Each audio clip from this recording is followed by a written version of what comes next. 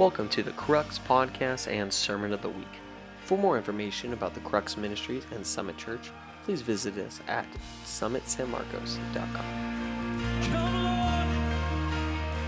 Come Lord, touch the city. In your name. Amen. Give it up for Dominick. Woo! Thank you, Pastor Taylor.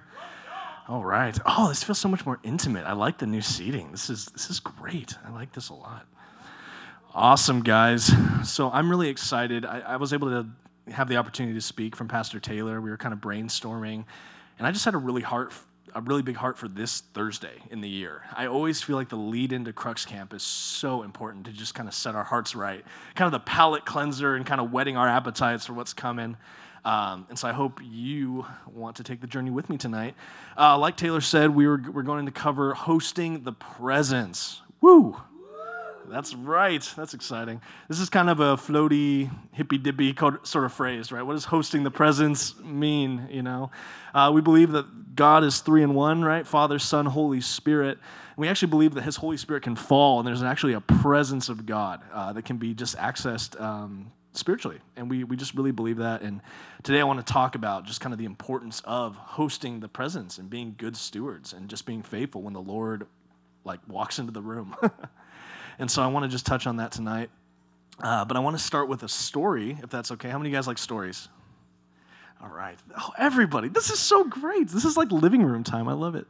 Okay, so I'm going to share a story. And so if the person in the back can go ahead and cue up that first picture.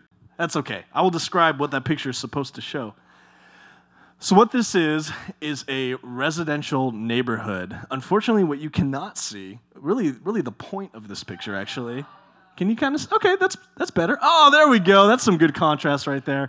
Okay, so what you might be able to see there is a bunch of grass, right?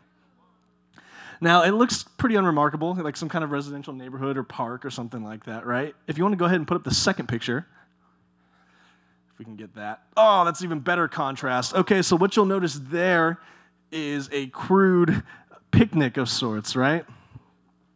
So this might look super unremarkable, but for me, this is actually the location of my first date with my wife, Emily. So for our first date, I invited her to a picnic dinner and some stargazing. Yeah, and this area is somewhere out in Fallbrook. Emily was actually at the time, she was house sitting for one of her bosses, and so she couldn't get away super far, but she accepted my invitation to the date, and so I'm like, okay, what can I do? And I was so excited. I was so excited. I had been single at this point for about 5 years. Everyone say 5 years. 5 years. That's a long freaking time, right? Oh man, I was earth-shatteringly single. God, Lord have mercy. No, but it was such a good season, and the Lord really knew what He was doing with that time. But suffice it to say, this was my first date in 5 years, and I was so excited. It was like blank slate. What do I do? All I know is that this beautiful girl said yes, and so I want to make a good plan. And so I was on a mission, you know, and I was trying to think of what I could do that would be really special, would still honor her house-sitting gig that she had to do. She couldn't be super far away from the dogs and all these things. And so I just started researching. Immediately when she said yes, I'm like, okay, what can I do to kind of make the most of the situation? I Google Maps and Google Earth and full-on Big Brothered her entire region of where she was staying and be like, okay, what can I do? What's the weather patterns like this week? Is it cloudy at night? Like, what am I looking at? You know, is this feasible? Or am I going to have to mix it up? And sure enough, it was supposed to be a clear night. Sure enough, that the house was actually next to this really nice little park in the middle of nowhere. And I was just like, this is the spot. And so sure enough, after scouting it on Google Earth, of course, I showed up for the date like 3 hours early, maybe 2 hours early. I don't know. I was real early. I was so early. Yeah, I mean, I think you know this. I don't know. I got there super early, right? And because I didn't see it in person. And so this is when I was still driving my minivan. So I had room for all the storage, all this stuff. And I get out there. I parked a little while away. I walked the block. I'm like, is there going to be any shady stuff around here? Does this look like a safe area? And I was like, yeah, this looks really great. I'm like, okay, now where is it going to go? And I'm like, the exact grass placement where I'm like, okay, it's close to where we'd walk off, so there's not wet, dewy grass you have to walk on forever, but it's remote enough that you can kind of enjoy this cool little thing. Anyway, I had all the details ready. I had a nice little blanket. I had the picnic. I had things on ice. I had things at the right temperature they needed to be. And then I just left it like this and walked like a block to where that house she was sitting at and picked her up. And so I was all excited. I was so excited just to have the opportunity to take her on this date. And I think about what it was like when I knocked on the door. I think about what it was like when she opened the door, and then I got to bring her into this place that I had spent so much time researching and planning and looking up the weather and just getting just right, even the blankets I brought had significance to me and were special for certain reasons, and I just got to plan ahead and do all of that. And it was a good night. We lasted maybe, I don't know, how much stargazing do we actually do? 20 minutes before we froze? Yeah, so we got maybe 20, 30 minutes of stargazing, and we got kind of cold, and so we went in and just chatted for a little bit. But why I share that story is just because this is, for some reason, the first story I thought about when I thought about hosting the presence. This is the first thing that I thought of when I thought about, do we actually make room for the Lord in our life? Do we actually pull out all the stops? Do we really prepare for him? Do we really put him in a position of honor? Do we care? I think about what this date would have looked like if I just said, hey, meet me just over there somewhere. Just there's a pile of dog crap or who knows. I think about the level of detail or care or consideration I could have put into a night like this, versus what I was able to. And I think about, what are we doing with the Lord? What are we doing with the presence of God? Do we actually elevate him to this place of honor in our lives? Do we actually make room? Do we prepare? Do we really steward what that means well? And so that's what we're going to talk about.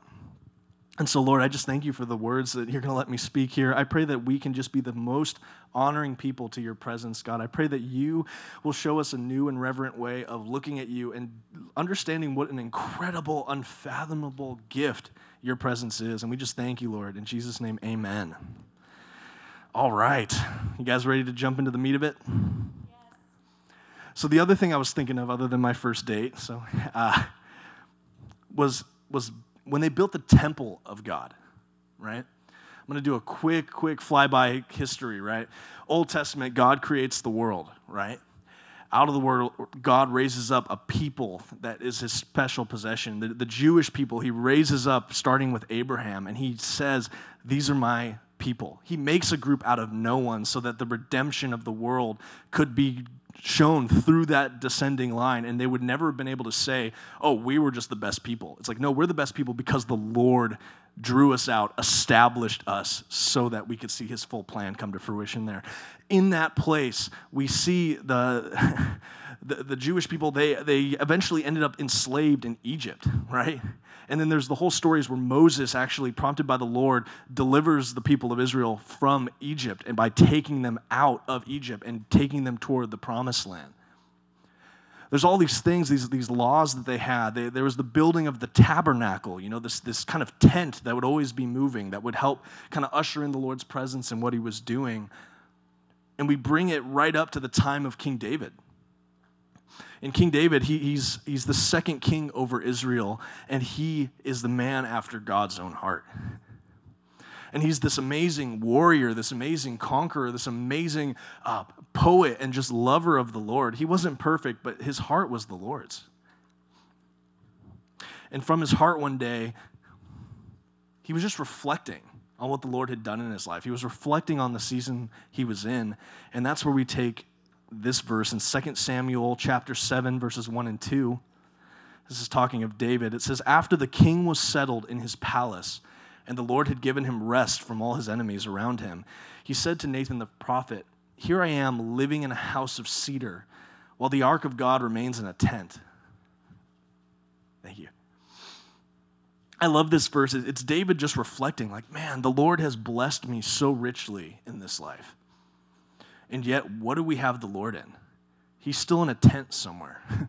He's still just in the tabernacle. He doesn't even have a place. He doesn't have a place of honor that is anchored somewhere. It's always moving. It's not this one place for him to just remain on.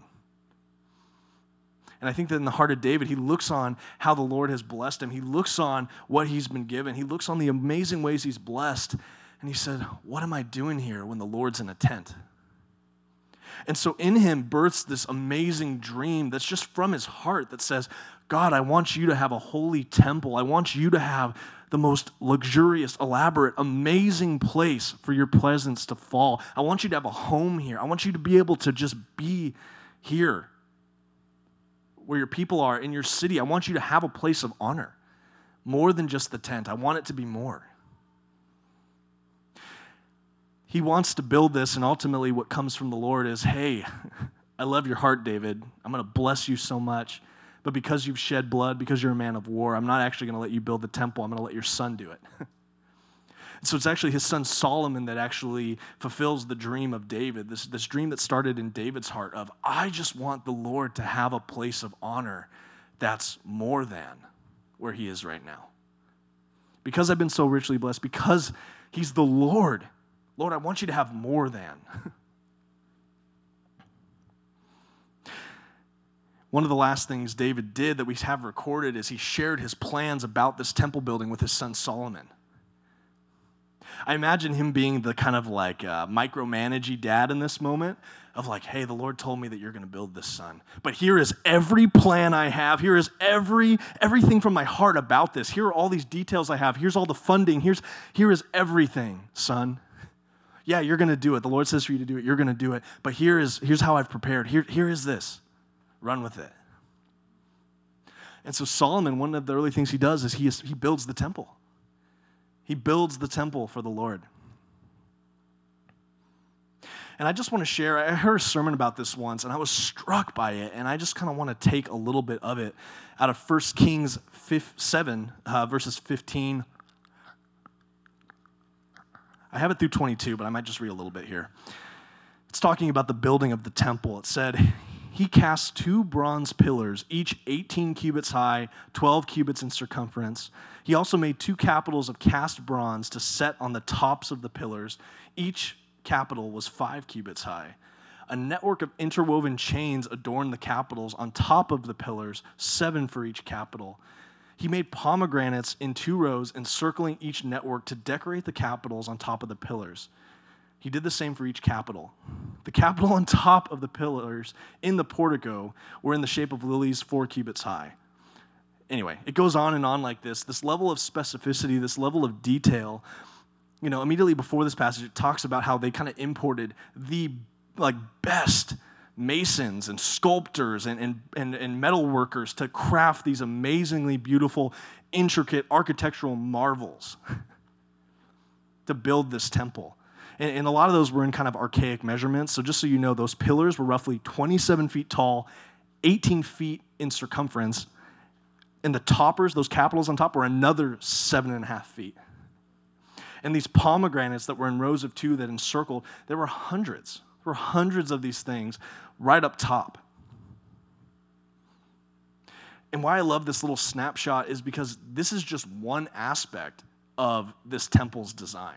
This is just one little aspect. And we have these paragraphs of these ornate and elaborate details, and it's kind of like, why? Why does this need to be in the Word of God? Why does it need to be this extent, this elaborate? And I heard someone speak on this once about the pomegranates, and they said, you know what's incredible to me about these pomegranates? The amount of just like artisan, the nature of what they're doing to make these things out of bronze or however they cast them, all these ornate details on top of these gigantic monolithic pillars in front of this temple. There are hundreds of them. And they were painstakingly made to such like perfect detail, design, like spare no expense, the best of the best of the best. And yet you put those pomegranates way on top. And what's crazy is this is like one of the highest points of the highest part of the highest temple. And the thing about it is, if you put the pomegranates way on top of this giant structure that's higher than everything else, who is even going to see it? Who is going to see the detail of the hundreds of these perfectly sculpted things? This such intricate detail, intricate plan, hard work, design, like just so high up in the air. Who sees it? I know God does. And maybe that was the point. I don't know, but I think it's incredible that even in the building of the temple, not even getting into what is inside and the Holy of Holies and how they just established this temple, but even outside, even in the pillars, 30, 40 feet in the air where no one can see, there was such care given because, Lord, this is your temple. Lord, I know you can see this. Lord, I know your presence is going to dwell in this place. This matters.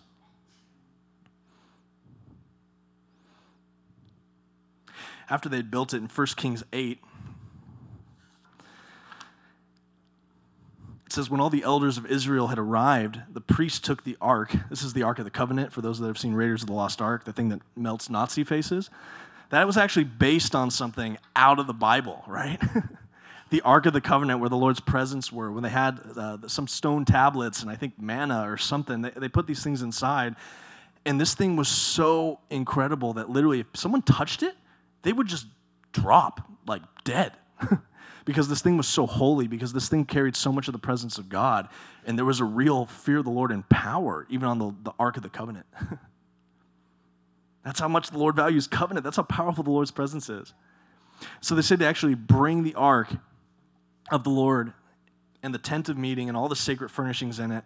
The priests and the Levites carried them up, and King Solomon, that's King David's son, and the entire assembly of Israel that had gathered about him were before the ark, sacrificing so many sheep and cattle that they could not even be recorded or counted. This is Old Covenant where animal sacrifices was necessary for the atonement of sin. But how incredible is it that as they're dedicating the temple, as they're finishing this up, as they're bringing these holy objects inside the Lord's temple, it said so many sheep and cattle were sacrificed in honor to God and to help consecrate themselves and to just honor what was happening, that they lost count. This is the same book that really itemizes things to sometimes the tens of thousands of things. I think it's funny that we don't even get a number there. It's not like they sacrificed 10,000. It's like so much was sacrificed for the dedication of this temple when this was going down that we lost count.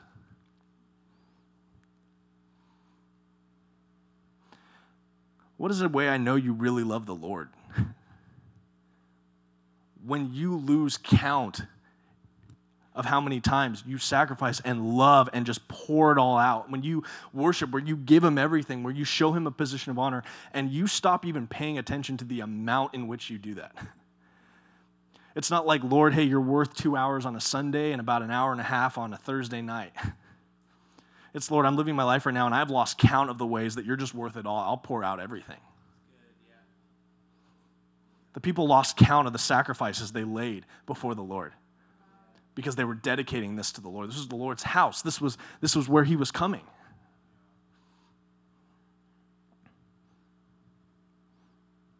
I just don't want to lose sight thousands of years later. I don't want to lose sight of what his presence still means. These people spent who knows how much money to hire the best of the best to work tirelessly to create these beautiful works of art that maybe no one would see but the Lord, because the Lord would see it. These people sacrificed so much, they lost count of how much they sacrificed just to say, you are worthy. These were kings of these mighty kingdoms that say, this is all for you. You're the point. It's the head of the state, head of the nation, head of the military, head of your whole figurehead saying, it is all for you. Make no mistake, it is all for you. My first point tonight is, when we talk about hosting the presence, is just that God's presence should command our honor and our reverence. You know, I see those t-shirts that say, Jesus is my homeboy, and I've heard a lot of arguments on both sides of that. And I think ultimately, if the heart is, you know, Jesus is like a brother, we know him that intimately, then yeah, that's fine. But I don't want to also get so lost in the Jesus is my homeboy of it all that we forget that this is still the Lord of heaven's armies. This is the God of all creation. This was the one who is I am before anything else. And I think that this was not lost on a king.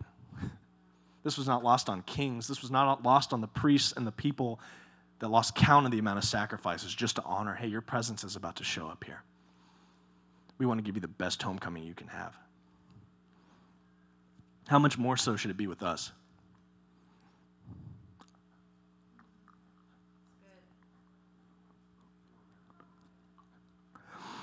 The next verse I have is out of Exodus 3, verse 15. This is when Moses is leading the people of Israel toward the promised land. The Lord is kind of frustrated at his people. The Lord calls them a stiff-necked people. He says, hey, Moses, go out and go over there. And Moses goes to the Lord and he said, but who's going to go with us? You say we're your prized possession. The world needs to know that. Who's going to go with us? He's appealing to God's nature and how he knows how special the Lord knows his relationship is with his people. And in verse 3:15, it says, then Moses said to him, talking about the Lord, if your presence doesn't go with us, don't send us from here. He's leading a whole people group, and it's crazy because this comes out of a place where the Lord's like, hey, go over there. I'm sending you to go right there. But Moses understands how important that intimacy with the Lord is. He understands how important that connection is. He understands how important it is that the Lord is with him and that he's out in front and that he is there. And he says, God, if you're not with us, don't make me leave. I think another way to say this is, I want to be where you are.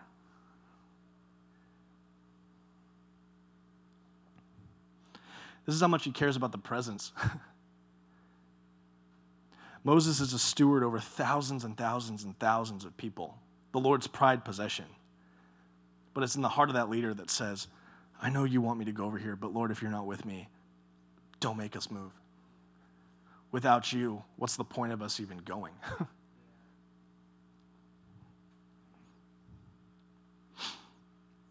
You know, again, I think, who is it? Someone talks to that phrase of, I think we're over familiar with a God we barely know. Have you heard that?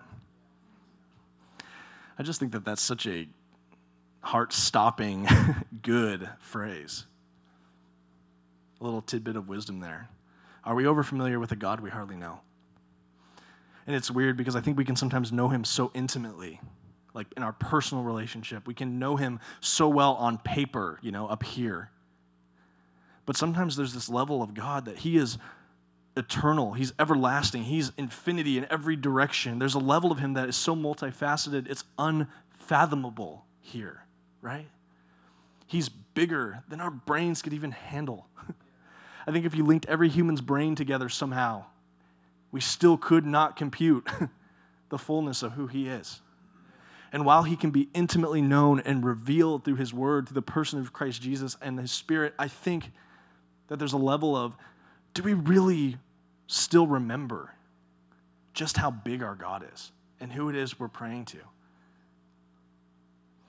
This comes out of Ecclesiastes, a book written by Solomon in the Old Testament, a kind of musings and reflections toward the end of his life, where he's kind of sifting through, hey, what is meaningless and what matters?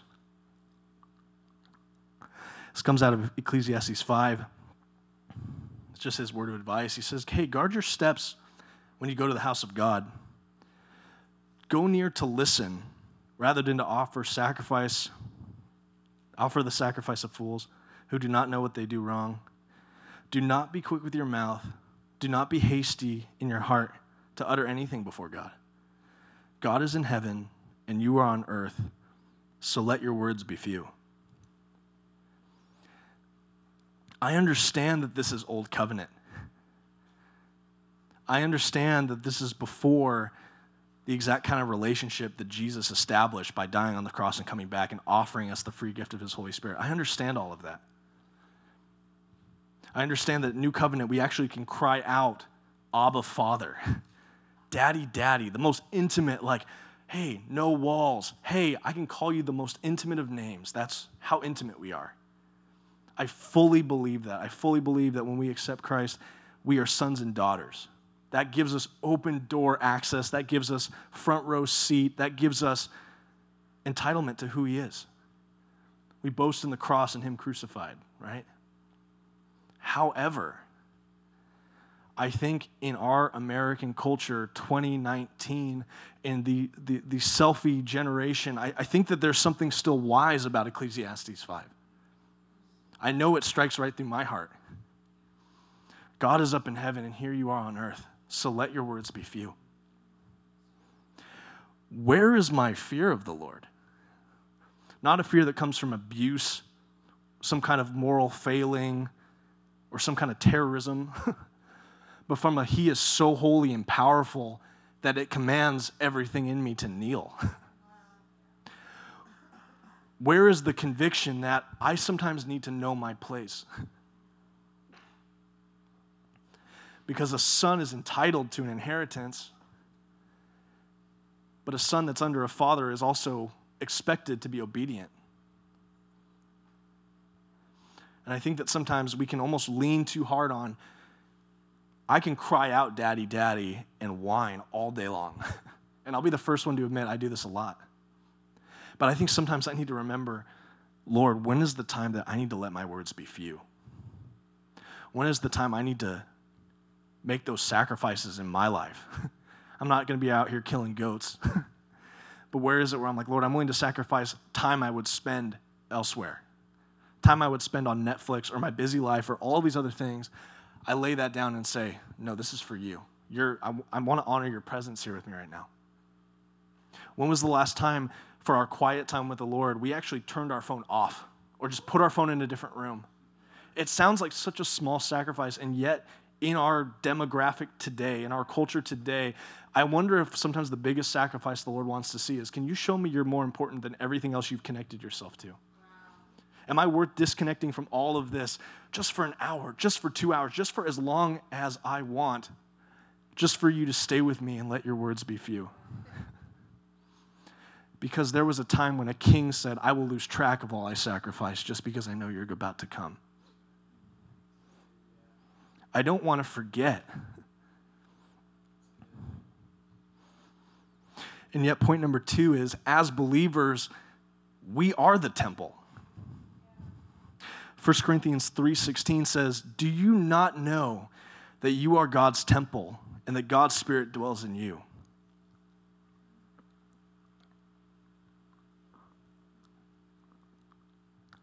Do you not know that you are God's temple? This is talking about sons and daughters of God. This is talking about believers. It says, and the God's Spirit dwells in you.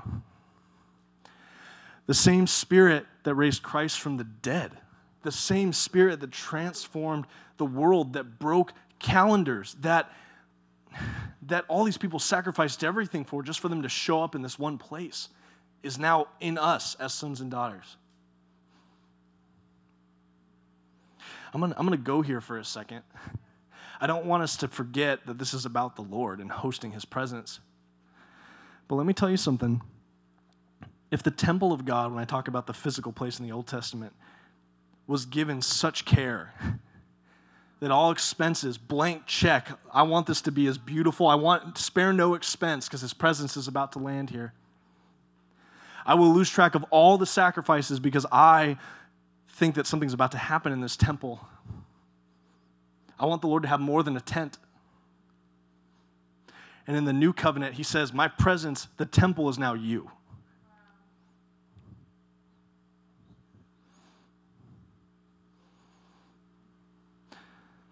I wonder if that day, when they dedicated the temple,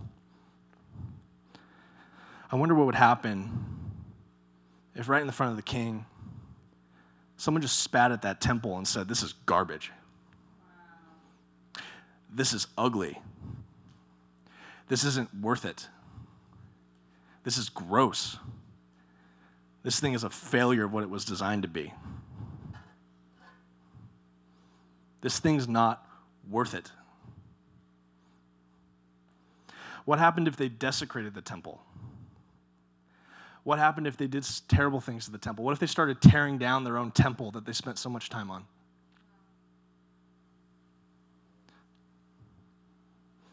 And what do we do as believers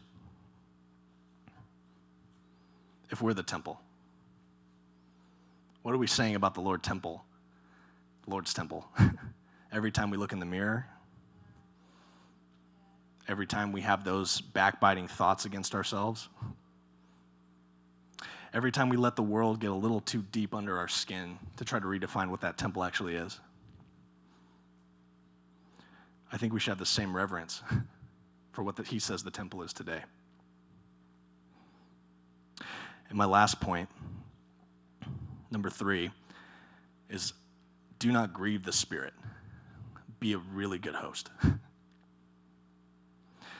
And so my last passage today is out of Ephesians 4, verse 30 through 32. It says, "Don't grieve the Holy Spirit of God, with whom you were sealed for the day of redemption. Get rid of all bitterness, rage, anger, brawling, slander, along with every form of malice. Be kind and compassionate to one another, forgiving each other just as Christ, God, forgave you." What's crazy is, as sons and daughters of God, as believers, since we are the temple of God, since the Holy Spirit is actually in us, the Holy Spirit is sealed. He's bound with us now. But what does that mean about every situation we now take him into? What breaks his heart? Is it some sketchy movie we saw? Is it a mouse click somewhere we shouldn't be? Is it in gossiping or lying or the way we treat the people around us or even the body of believers? I don't want to grieve him. I just want us to capture what these guys understood in the Old Testament. Just a little bit. Oh, I wonder how much they would have dreamed to live with what we have now. How many prophets ached for the prophecy they saw before their eyes about what the new covenant would be. When the Redeemer came and made his home in us. It wasn't just a place anymore, it was in us. If we could only have the amount of reverence, even a little bit, of how they treated that place set apart, holy, worthy of honor. If we could treat our bodies and ourselves and our mentality towards ourselves like that, and we could actually steward and honor the fact that the Lord was with us. I just want to land on this. It can be heady, it can be all these big things, and I think back just to the story I started with the picnic. When I talk about hosting the presence today, I'm talking about just being a good host. When people come to your house, when you know someone's coming. Southern hospitality, right? If the Lord was going to walk into your room today, would it change how you acted? Would it change how you talk about yourself, how you would prep? Would it change your posture? Would it change the posture of your heart? And I think as believers, we just need to remember that he is always in the room with us. We are the temple. How are we hosting that? So right now, I would love to pray for you guys. And then we actually have a couple minutes. I've actually written out a couple questions. I think it'd be great if we can get into some groups to just kind of unpack, well, what does this mean for us? What do you think it means? How have we done here? I want to encourage you guys in these groups that we're going to make in a second. It's a safe place. None of us are perfect. I'll be the first one to say, I'm not always the best steward of this. But I want to be a better host. I would love in heaven for someday one of these guys from the Old Testament that understood this to be like, wow, way to host the presence. How cool would it be in the future, somewhere in heaven, one of the builders of the temples looks at you and says, you also knew how to steward this presence. You really took care of that temple too, didn't you? So right before we do that, I'm just going to pray for you.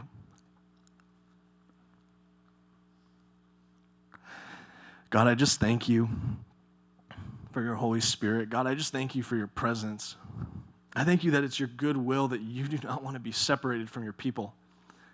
That God, actually, you gave it all so you wouldn't have to be separated. God, help you. I ask that you would help us to remember that you are the guest of honor always, everywhere we go. Help us to be better men. Help us to be better women.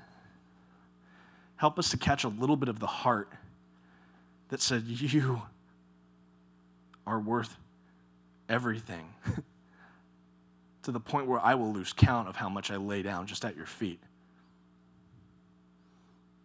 God, I bless each one of them. I pray that you're in this community time, and I just thank you, and I bless them in Jesus' name. Amen.